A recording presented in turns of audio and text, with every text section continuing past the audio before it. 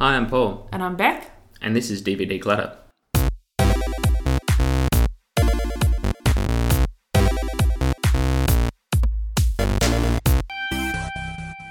Just as we're about to record, I had a massive nosebleed. Just because you're so excited. I'm so excited. Recording another episode of DVD Clutter. I know. Another chance to watch a DVD from one of our collections and then decide whether to keep it, to give it to an op shop, or to send it on a plane back to America. I guess so. Yeah. Yeah, it'll work. Yeah. So this week we're looking at one of your films, Paul. We are looking at the classic, some would say. Yeah. Dirty Rotten Scoundrels. I'd say it's a comedy classic. Yeah.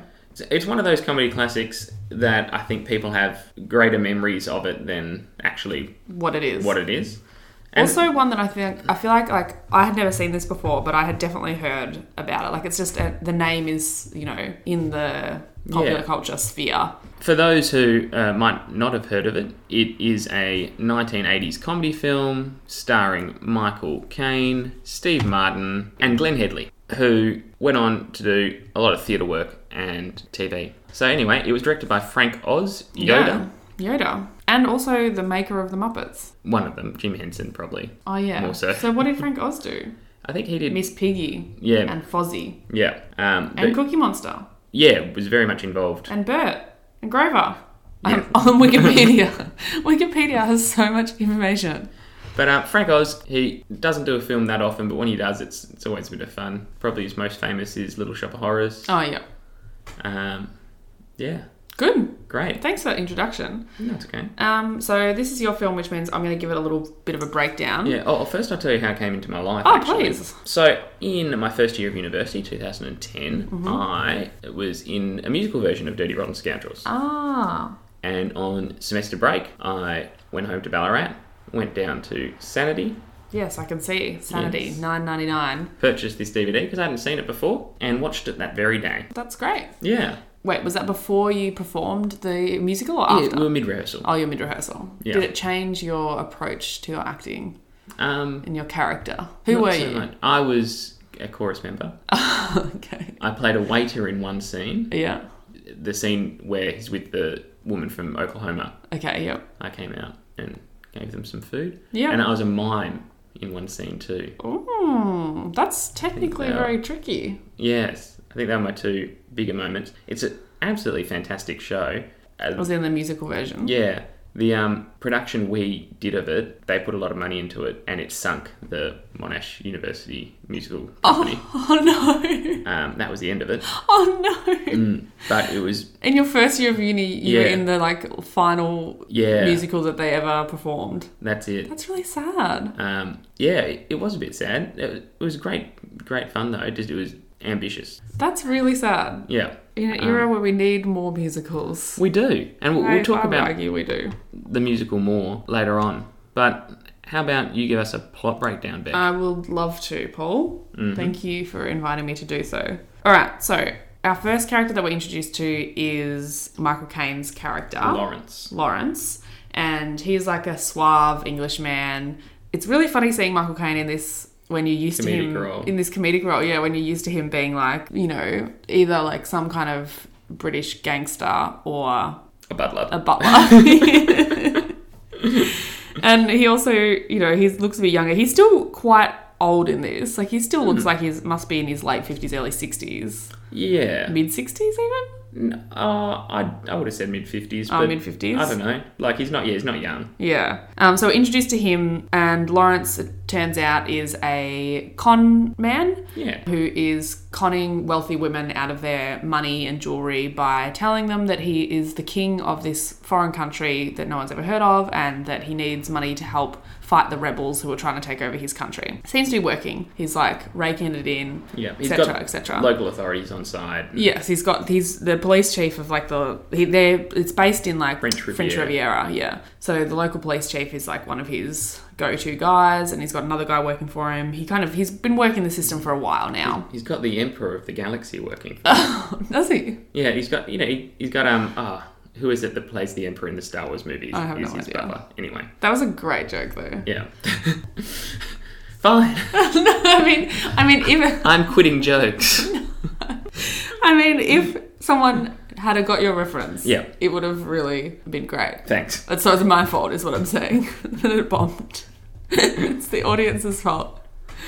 Anyway, yes. So he's like, you know, this is where he lives, this is where he works, his cons, and life is good. But then along comes Freddie Benson, who's this American, he's a bit younger, he's played by Steve Martin, and he's doing like small-time con. So he's like, the first scene where we see him, he's conning a woman into buying him lunch, because he's like talking about how his sick mother and he can't afford to buy lunch because he needs to save money to help her get her treatment or whatever. And so this woman buys him lunch. Lawrence is like, can't have this little idiot ruining my game. I can't have him around. So he like tries to send him off to another part of the French Riviera. He's like, I'm working this town. You need to go somewhere else. But does it in like a tricky way. Yeah.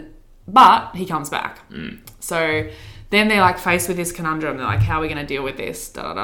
Freddie sees there can be so much more than a free lunch. He sees Lawrence. Like, I want in on this. He sees Lawrence's house, I think, and he's like, because he actually lives in this area, and he's got this massive mansion, these beautiful gardens, and like he looks out on the ocean. And Freddie sees that, and then he's like, I want this.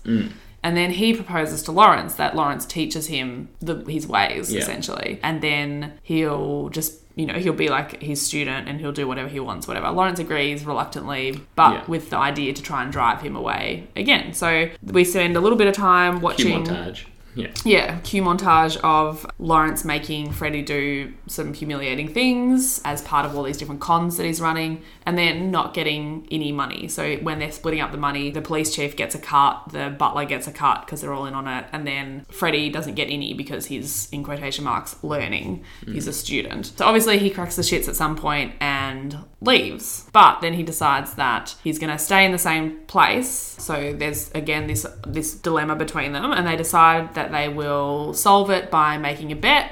Whoever can con $5,000 or $50,000. Like $5,000 doesn't seem like that much. Whoever can con $50,000 out of this woman first wins, and the other person has to leave that area. Yeah. So, and they choose this woman. She's apparently a soap heiress. Queen. Yeah.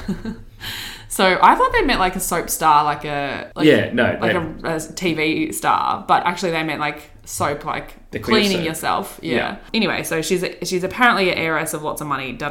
She arrives at the hotel with like a bunch of dogs. She's like dropping bags. Do you remember? She like walks up the stairs and she's got like all these little chihuahua kind of things around her. Essentially all I forgot about that. Yeah, all of the clues you need to tell you that she's not the brightest, but very wealthy, just using a lot of money to shop and have a good time in the French Riviera. So they decide that she's going to be their goal. She's going to be the one that they're going to con, and they both go about it in very different ways. They're obviously trying to out-con each other. I don't know if I need to go into too much detail about the way they do that. Yeah, we can talk about it later. As we go, yeah. It's where a lot of the comedy is. Yeah, that's true. So Freddie has his version of trying to con her out of the money, but also Lawrence has his version, and when Lawrence tries to do his traditional, the way that he always does, he pretends to be the king. Yeah. He's, going right down that same pathway, well-trodden path, and then Freddie comes in with another story that kind of overwhelms that and proves that it can't be. But then Lawrence comes in and tries to undermine that story. So it's a lot of like them twisting on top of each other and trying to trip each other up in their cons. The stakes get higher and higher. Yes. I did want to mention something that's sort of been playing out across the film that we haven't got to yet. Please. So the reason why Lawrence is really, I guess, so worried about Freddie is there's been all these reports in the paper about the jackal. The jackal. Yeah. And they're thinking Freddie's the jackal. Yeah, Lawrence thinks Freddie's the jackal. So he's getting all this attention to con people in the area, and he thinks, well, I don't need this heat, man. Yeah, exactly, yeah. So just Lawrence refers to him as the jackal yes. quite a bit while he's talking to his police chief and yes. to his butler, Ian McDermott. Yes. Yeah, so that kind of, the stakes get higher and higher, the tension builds, and then she's like, in amongst these two people, both of them trying to get $50,000 out of her. And then eventually, turns out, big surprise, she's been a con artist all along. She's the jackal. She is the jackal. So she cons them out of $50,000, leaves, and we think that's the end. So we have this like finale scene where Lawrence and Freddie are like, oh, we really got done over there, didn't we? And they're looking out over the ocean, and Freddie goes, thanks for letting me stay an extra week. And they're like, oh, I guess things are going to be pretty quiet around here from now on. The summer season's done. The summer season's done. And then suddenly we hear these noises, people, see all these tourists like trekking up from the beach up to the big mansion. And who's at the head of it? The lady herself, I did not name. Janet. The Jackal. The Jackal.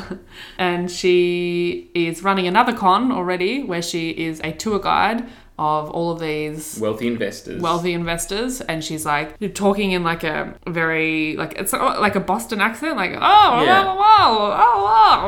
That is a Boston accent. You got that right on the money there. I am so sorry, everybody. And then she's like, oh well, if you're needing to invest, you have to talk to old mate, and then she gives him Lawrence a name and says that he's an Australian who has these investment opportunities in Sydney. Yeah.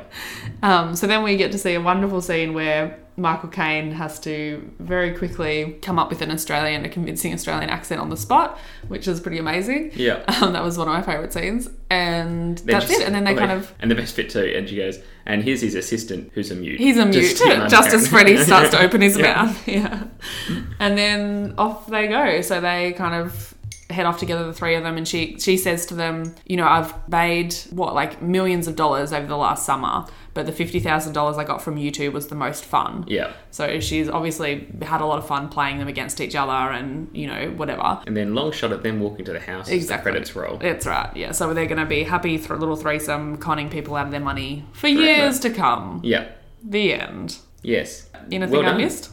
No, I think there's a little bit of a turn that we'll get to. So at the one point in the movie, Jamison realises that... Who's Jamison? Not Jamison. I meant, of course, to say Lawrence. Oh. His name is Lawrence Jamison.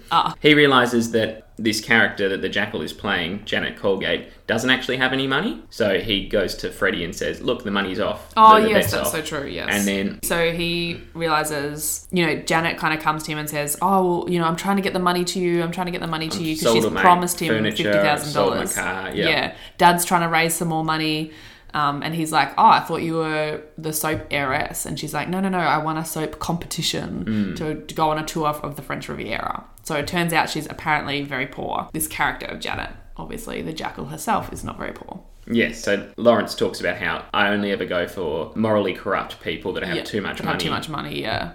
But then Freddie's like, oh, well, let's change the bet. It's whoever can sleep with her first. Oh, yeah, I forgot about that. Lawrence goes... Lawrence goes, no, that's gross. There's no way she'll ever sleep with you because you are gross. Yeah, and then they change the bet to if Freddie manages to sleep with her, then... Yeah, and that's where the con really comes about. She alludes to Freddie that she's... Ready to sleep with him, and then runs handcuffs him to the bed and... Steals his clothes. Hilarious. That's it. So, look, that's basically the plot. Yeah. Ready for my review? I'm so ready. It's good fun, this movie. And I think it falls into the sort of the Steve Martin canon. I feel like Steve Martin comedy films are you're always going to get what you're going to get when you put one in. Okay. Planes, Trains, Automobiles, the later Pink Panthers even, which I know are probably not him at his peak. But The Jerk, anyone's like that. I just don't know. I just don't know that era of Steve Martin. Yeah. It's 80s comedy. There's bits in it that have aged, and I'm sure we'll talk about them. But the story itself is still a bit of fun. There's some silly moments in. I was laughing out loud. Yeah. And even at the end, where I knew the twist that was coming, but I was still like, I had, that ooh, laugh that I couldn't. Yeah. I didn't even put it on. That just sort of came out. I was like, oh. Anticipation. As I was watching it. Yeah. And look, it speaks to... This is a remake of an earlier Marlon Brando film called Bedtime Stories, which was Oh, really? Yeah, exact same plot. And it's been remade again this year. The Hustlers. The Hustle. The Hustle, not Hustlers. Hustlers is a film about strippers. The Hustle, with Anne Hathaway and Rebel Wilson, which apparently wasn't great. Yeah. No one saw it, so no one knows. That's because it's got two women at the head of it. No. Yeah, well... Maybe. Could be, unfortunately. But I still had a lot of fun with this. It reminded me of my days on the stage, too, which is always good. So, yeah... What a time that was. I still recommend it to people who just want to yeah, I guess either have a bit of a quick laugh where you don't have to concentrate too much, or even people that are building an understanding of comedy. Yeah. I think. Yeah, it's a good example of what comedy was at this time. Yeah. And one that hasn't, I think, aged as badly as others have. There are bits that have, but because the premise of this is just so clean cut. Yeah. They're bad guys from the start. They are dirty, rotten scoundrels. Yeah, yeah. And everything is so over the top, which Frank Oz does so well. I think it's easier to sort of see it that stuff for what it is. Yeah. Yeah. And Adur got made into a musical. The whole thing is, there's my theory on musical adaptations is there's got to be the exact right level of campness. If a movie or a TV show or whatever you want to adapt your musical into is already too camp, you can't bring this extra musical campness to it because it becomes way too over much. the top. Yeah. But this just had the exact right level of campness that you're like, oh, that's going to the stage. Yeah, I feel like it would work really well as a musical. I can see it as a musical. Yeah. Did they do it after this version? Yeah. Yeah. It's basically exactly the same as this version with songs. Yeah. Yeah. And I was going to say friend of the podcast. He's not, but person we've discussed on the podcast before, John Lithgow. He actually hates the podcast. Well, it's not He's told us, stop name dropping me. He gave us a 1-star review, but we did send him a Spider-Man postcard. Half. Yeah. No, we give him the full one. But John Lithgow got nominated for a Tony for playing Lawrence in the musical. Broadway. He can sing. Yeah. Oh, my love for him just gets deeper and deeper. Amazing. Yeah. Yeah. So Is what that all did you have think? to say? Yeah. What did you think? Do you think your view of this changed? Was this the first time you'd watched it for a while? Yeah, I hadn't actually watched it since that. Since you bought it? Yeah. Yeah. Because I bought it on the day and watched it on the day. Yeah. Yeah, it probably has changed a bit. I'm so glad I did watch it and do that musical though, because I feel like, and it's probably bias on my part, but I feel like references to this have come up at different stages of my life, and I've been so glad to be like, I do get that, because I actually have seen that. Yeah. I'm glad I watched it then, and I'm glad I watched it again. Good. Well, look, I think you were pretty nervous about me watching this. I always am with comedies, because... Because I'm a massive killjoy. Well, no. It's so true. It's so true. I actually find it very difficult to... I could never be a comedian because I have too much empathy. And I think I wouldn't tread that line well enough between what is offensive and what is making a point or what is being satire. So I would find that very difficult as a comedian. And I also find it difficult as an audience member because I'm always so aware of who they could be offending at all given times, because I guess maybe because I'm part of a minority group. That's it. But maybe also because I'm overly sensitive and empathetic. It is hard for me to talk about... you to tell me to get back in my place. Yeah, that's it, exactly. Check all the privilege. Yeah. So, yeah. Look, I'm going to put your mind at ease and say... You didn't hate it? It wasn't that bad. It's, yeah. So, the bit for me, the biggest thing for me that I think if I watched it again, I think I would enjoy this movie more. Because I know that she... Gets the twist was because she gets them at the end. Yeah. Because for the longest time, I was like... this is gross. It wasn't obvious to me that I was like, surely she has to be. She has to be. But I didn't trust anything enough to think that she actually was going to con them in the end and she was going to get the better of them. And full praise to Glenn Headley, who was probably the second most well-received acting performance in the film. She won some Critics' Awards for it. Michael Caine did get nominated for a Golden Globe. I think mainly because people were like, the fuck? Yeah. Even at that time, they're like, this is so out of character for him. Yeah. But yet she is brilliant in this. She plays the innocent... Like damsel in distress. So well, and then just turns it in the end. The last bit is so satisfying. Yes. It is just so satisfying. Oh, and when that's done musically... Yes. Yeah. So I had I've got some notes that I'll go through in a second, but just on that particular moment, I had for the whole thing, I was just going, come on, she has to be, this can't end like this. Like they can't win. She has to be the jackal. She has to manage to get the better of them at the end. And then when she reveals that she's not wealthy, I was like, oh, phew. Okay. That's obviously part of the con. But then it went for a little bit too long and I was like, fuck, what if it's not? Maybe it's not. And then my next note is, she better be scamming them, otherwise I'm out. Then the other thing was, I was like, please let her be working alone. Like, I didn't want her to be working for one of them. Yeah. I thought at one point, I was like, oh, maybe Freddie has got her on side to, work with her, or maybe Lawrence has, paid her off to work with him. It's so interesting, because I was involved in the production at the time when I first saw this. I've never watched it not knowing the twist. Yeah. So, yeah, I totally get this. Yeah. It actually was too stressful for me. Like, if I think watching it again, I would be more relaxed and I'd be able to enjoy what is funny about it. All of our listeners will never get to watch it without knowing the twist either, so... Spoiler alert! Oh yeah, too late. Fuck. But that's good, because you guys will be more relaxed. I mean, maybe you don't get as stressed as me about these things, but I was very stressed about it. I just didn't want it to turn out that she was a pawn for somebody else. Because the reason for that is because there is just overwhelming amounts of footage and scenes where women are fucking dumb as dog shit. Like, just completely, like... Yeah. Idiotic, completely... Well, they are the marks for the con. They've been... Yes. But identified by Lawrence. They're all women. Because that's his shtick, you know? I know, but it doesn't sit well. Whenever you see them conning women, the women are like, just literally like lapping up what they say. Even when the first scene where we see Freddie and he comes and sits down with that woman, he sits down with her uninvited. She's trying to read her book. First of all, I'd be fucking annoyed at that. Yes. And then he starts talking where she's obviously doesn't want to talk, and he just like starts going on and on about his poor sick mum, and you're like, oh my god, this is so fucking obvious. And she's like, oh, let me buy you lunch, you can have anything on the menu you like, and he's like, I'll have da da da da da da da da. It's just the punchline. It's lame. It is. Sorry. And it's just a bit tiring to see women be portrayed as being so dumb throughout the whole thing. So, I don't know, if I was going to remake this film, I would allow that reveal to come earlier, I think, even though it is very satisfying at the end. I just wanted to see more of Glenn Headley as that high status, you know, in power, taking control, because that was fun. That was fun to watch for that, 2-minute segment that we got to see of her being like the badass. That was good. So I wish that we got to see more of that, because I think that I would have enjoyed it more if I had have got to see her. It would have been more satisfying for me, because the majority of the movie was very degrading to women in a lot of ways. And thank God the twist was actually the twist.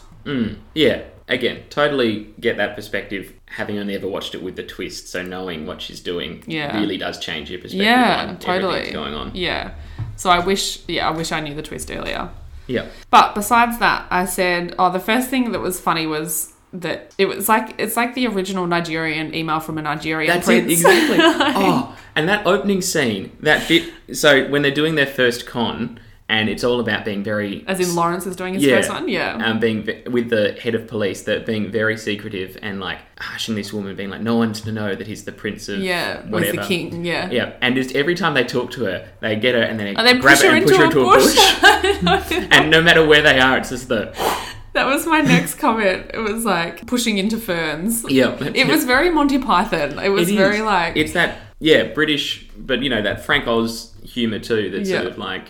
exaggerated. It's kind of ridiculous. Like, it's just ridiculous. It's a serious situation. Everything is being taken... It's kind of what we talk about a lot in improv, is like, the stakes are really high for the characters. The situation is absolutely ridiculous, but the characters are playing it so seriously and so straight, and that is where the funny comes in. Yeah. Yeah, that was just so funny. I laugh out loud at the ferns. Yeah, the ferns, I laughed out loud at that as well. I was shocked at Michael Caine. That was one of my notes. I was like, Michael Caine!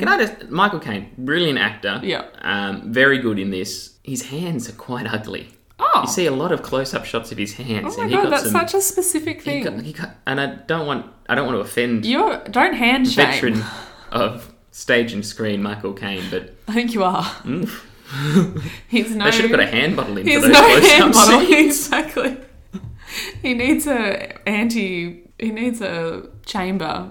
Help me with that one. Yeah, Zoolander reference. Zoolander. All right, what else? I liked the exaggerated difference between the American and the British style of like going about their ways. Like the Americans are just so brash, and like Freddie's just like can't stop talking, over the top. Yeah.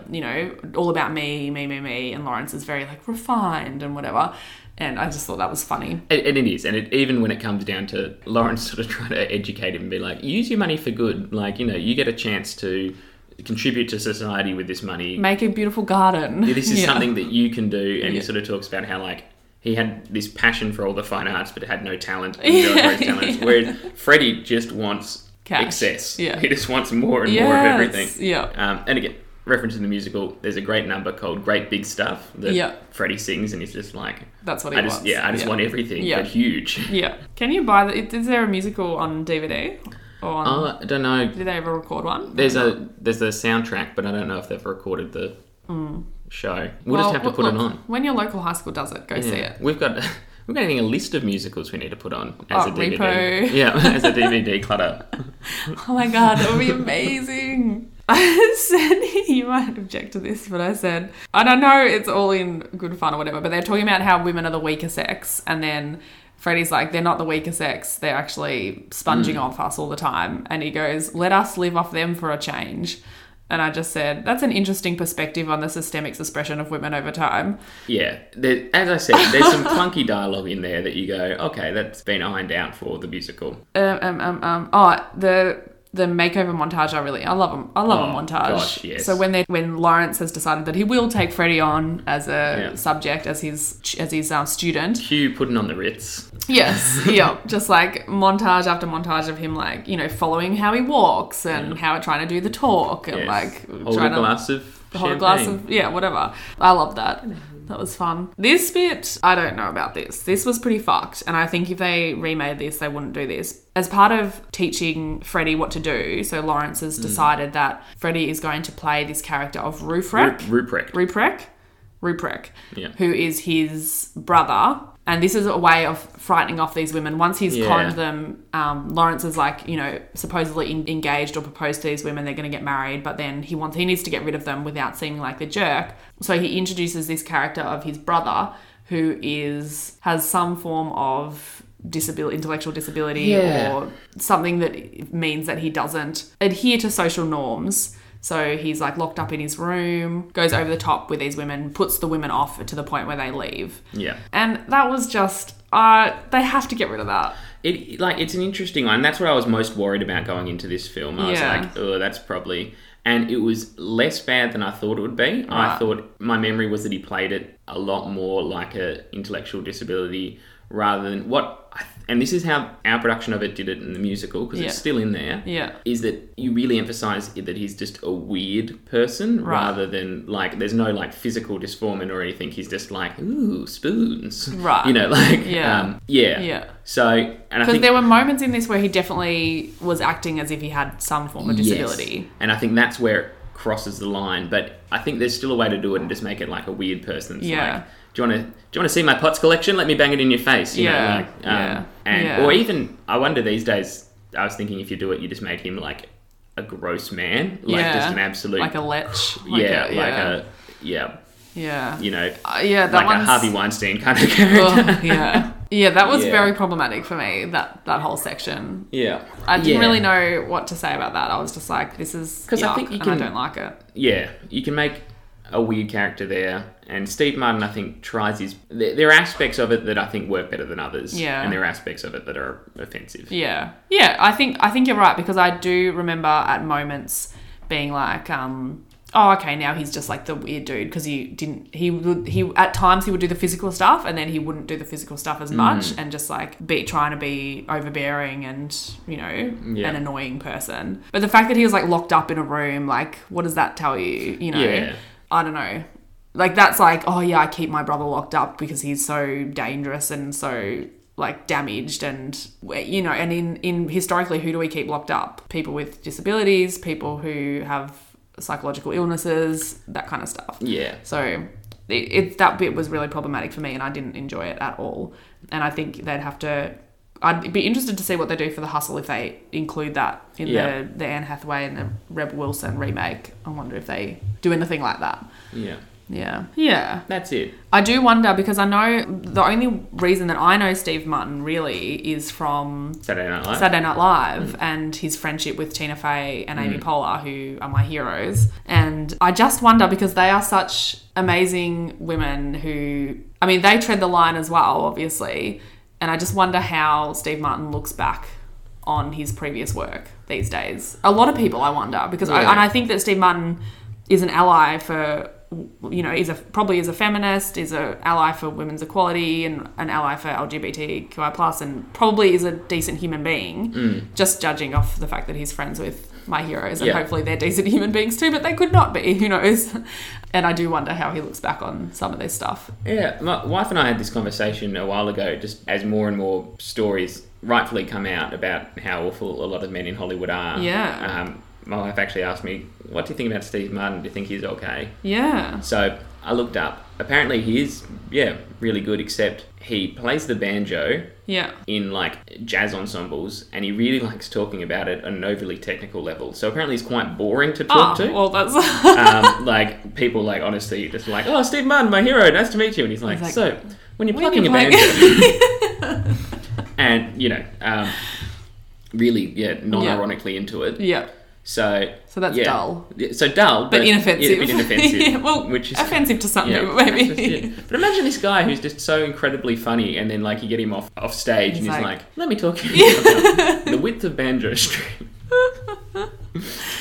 Dear. So that's I think he is one of the better guys, but also like he was. There's an awesome documentary. Well, it's actually a mediocre documentary, but it was interesting subject matter talking about National Lampoon. Yeah.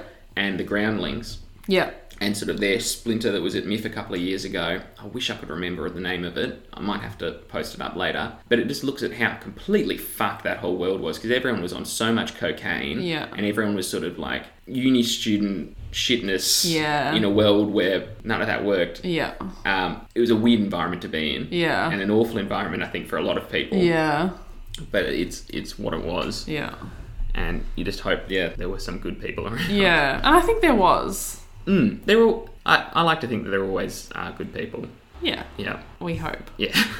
I just found an article about someone else who found that aspect of it a bit offensive, and they do have a good point. They say, which I forgot, the word chromosome is used to talk about Ruprecht. Yeah. That's suggesting that, he has some chromosomal abnormality, or suggesting that it is some form of disability then, which not great. It isn't great. And again, if we're made in a modern setting, that definitely wouldn't be in there, and I'd like to think that they'd think of a more clever way to run that character. To do that, And again, it's the nature of comedy. You're keeping close to the line. Yeah. And we've talked before. But I think the line moves decade to decade, so... it moves year to year. Year. And the closer we approach that line with films that we'll look at, the, I guess, more limiting the shelf life is. And sometimes you've got to look through the lens of what was it doing at the time? Yeah. And what was it progressing forward a conversation? So, like, weighing up the benefits of having that out there and... I think there's an important role of comedy to keeping a mindset on where the line is and why that line is there. Yeah. Sometimes intentionally, sometimes not intentionally. Yeah. And I don't think we can praise everyone who made a poor taste joke in the back to be like, they were doing the work so that we can understand it better now. But there's comedy has a shelf life that the further you get away from it, the more so you've got to look through, I guess, a historical lens and a critical lens to understand it. Yeah. Yeah. And in no way am I trying to excuse it. It's a terrible line. Yeah. That is terrible. Yeah.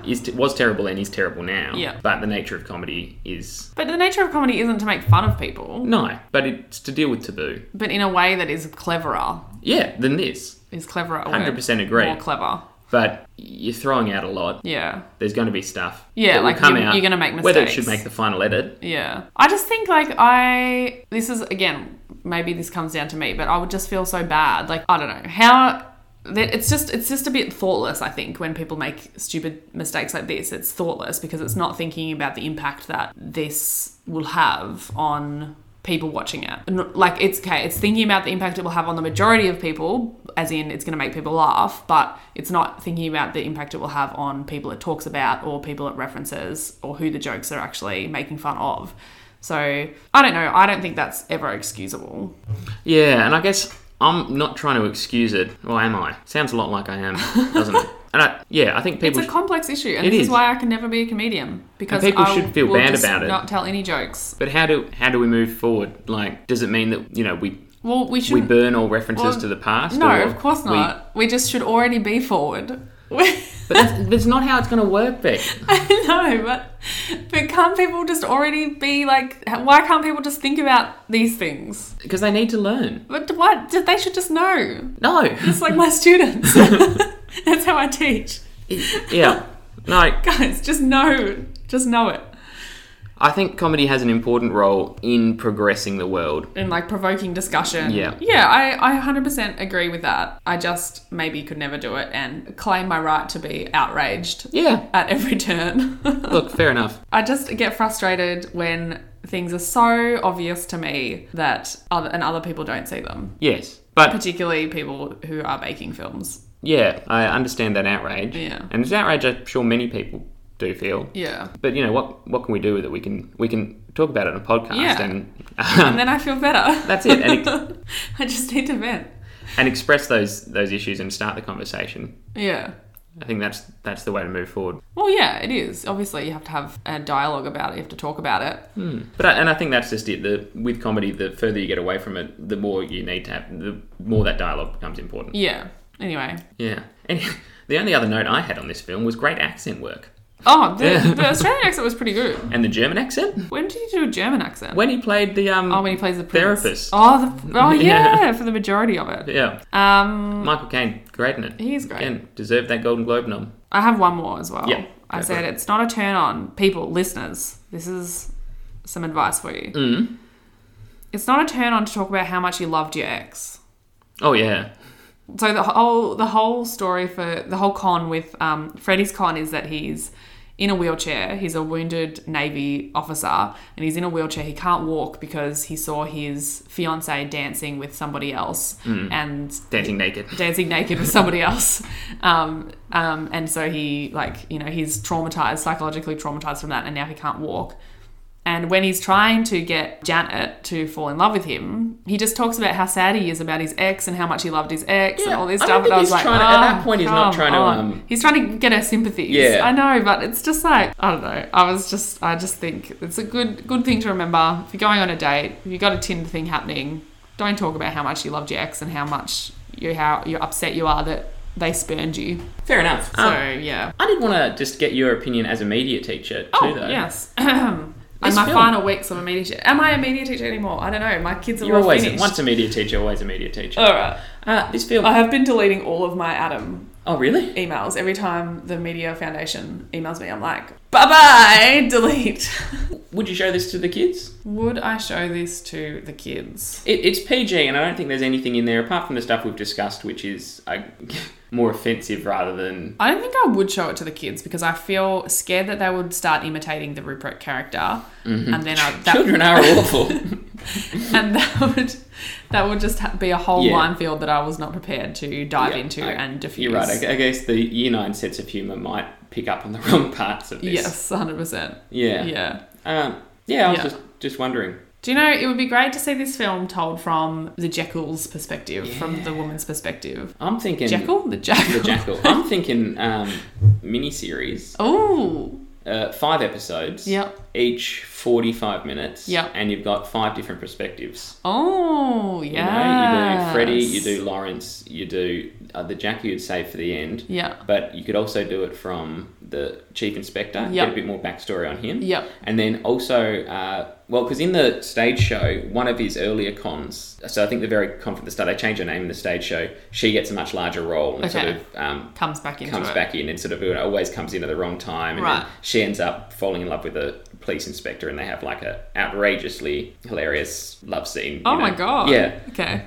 So you could do something like that. Yeah. You know, that's what I'm thinking. Yeah. Hollywood, come talk to us. Come on. We're ready. Bring it. We're ready. Yeah. Yeah. That would be great. And the other thing I wanted to talk about too was, because we touched on it already, but this was a remake. Yeah. And I think we need to, I know we're doing remakes all the time now of superhero movies, but I think we need to get back into the remake culture of not superhero movies. You know? We're just praying for anything that's not a superhero movie at this point. Well, just release something that's not a superhero movie. Back in the days before home video, films were remade.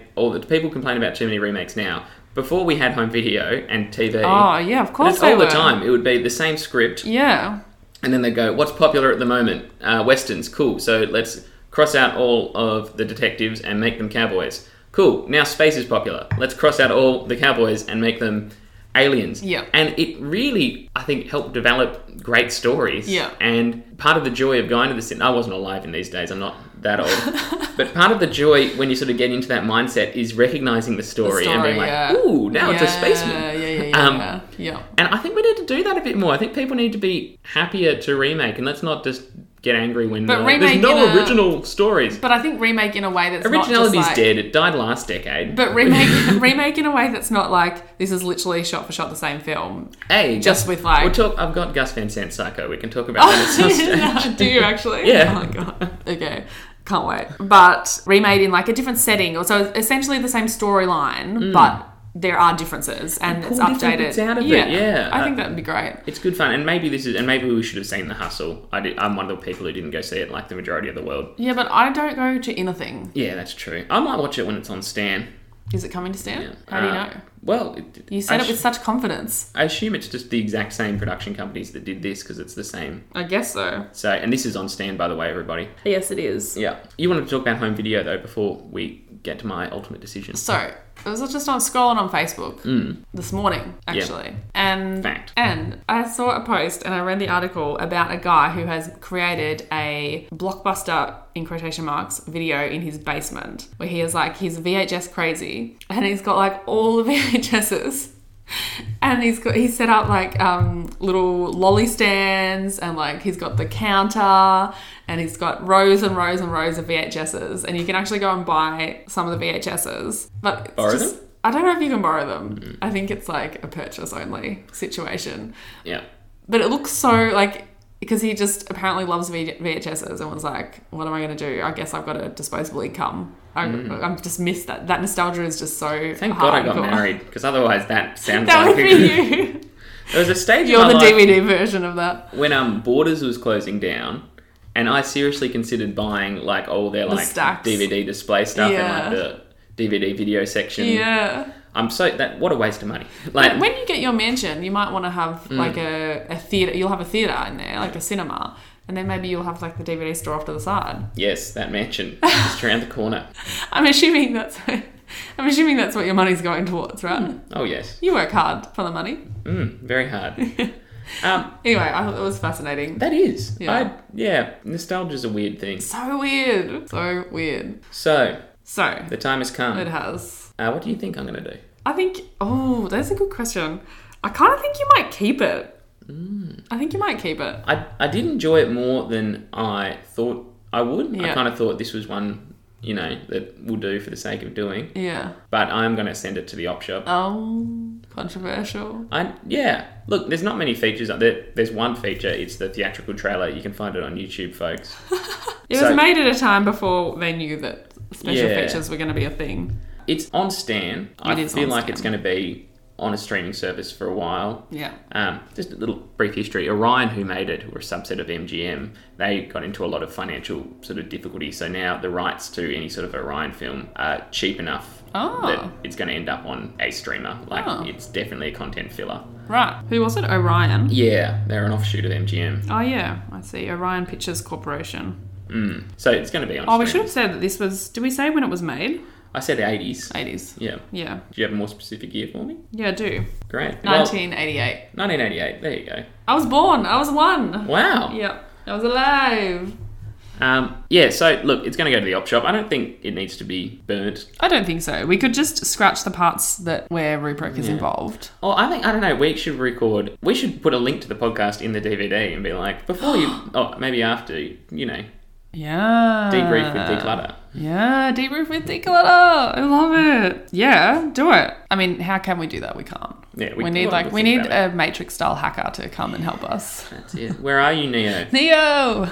So that's the decision. That's it. Thank you for listening, folks. Yeah, thanks. We've got a little bit of DVD Clutter business. We want to say a big thank you to the people who are writing some reviews on iTunes, which is really awesome. We would like to congratulate our listener who will be receiving a postcard in the mail very shortly. Yes.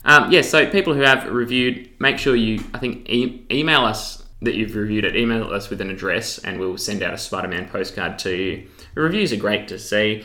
Any interaction with us is great. Get involved on the Twitter, on the Instagram, on the email.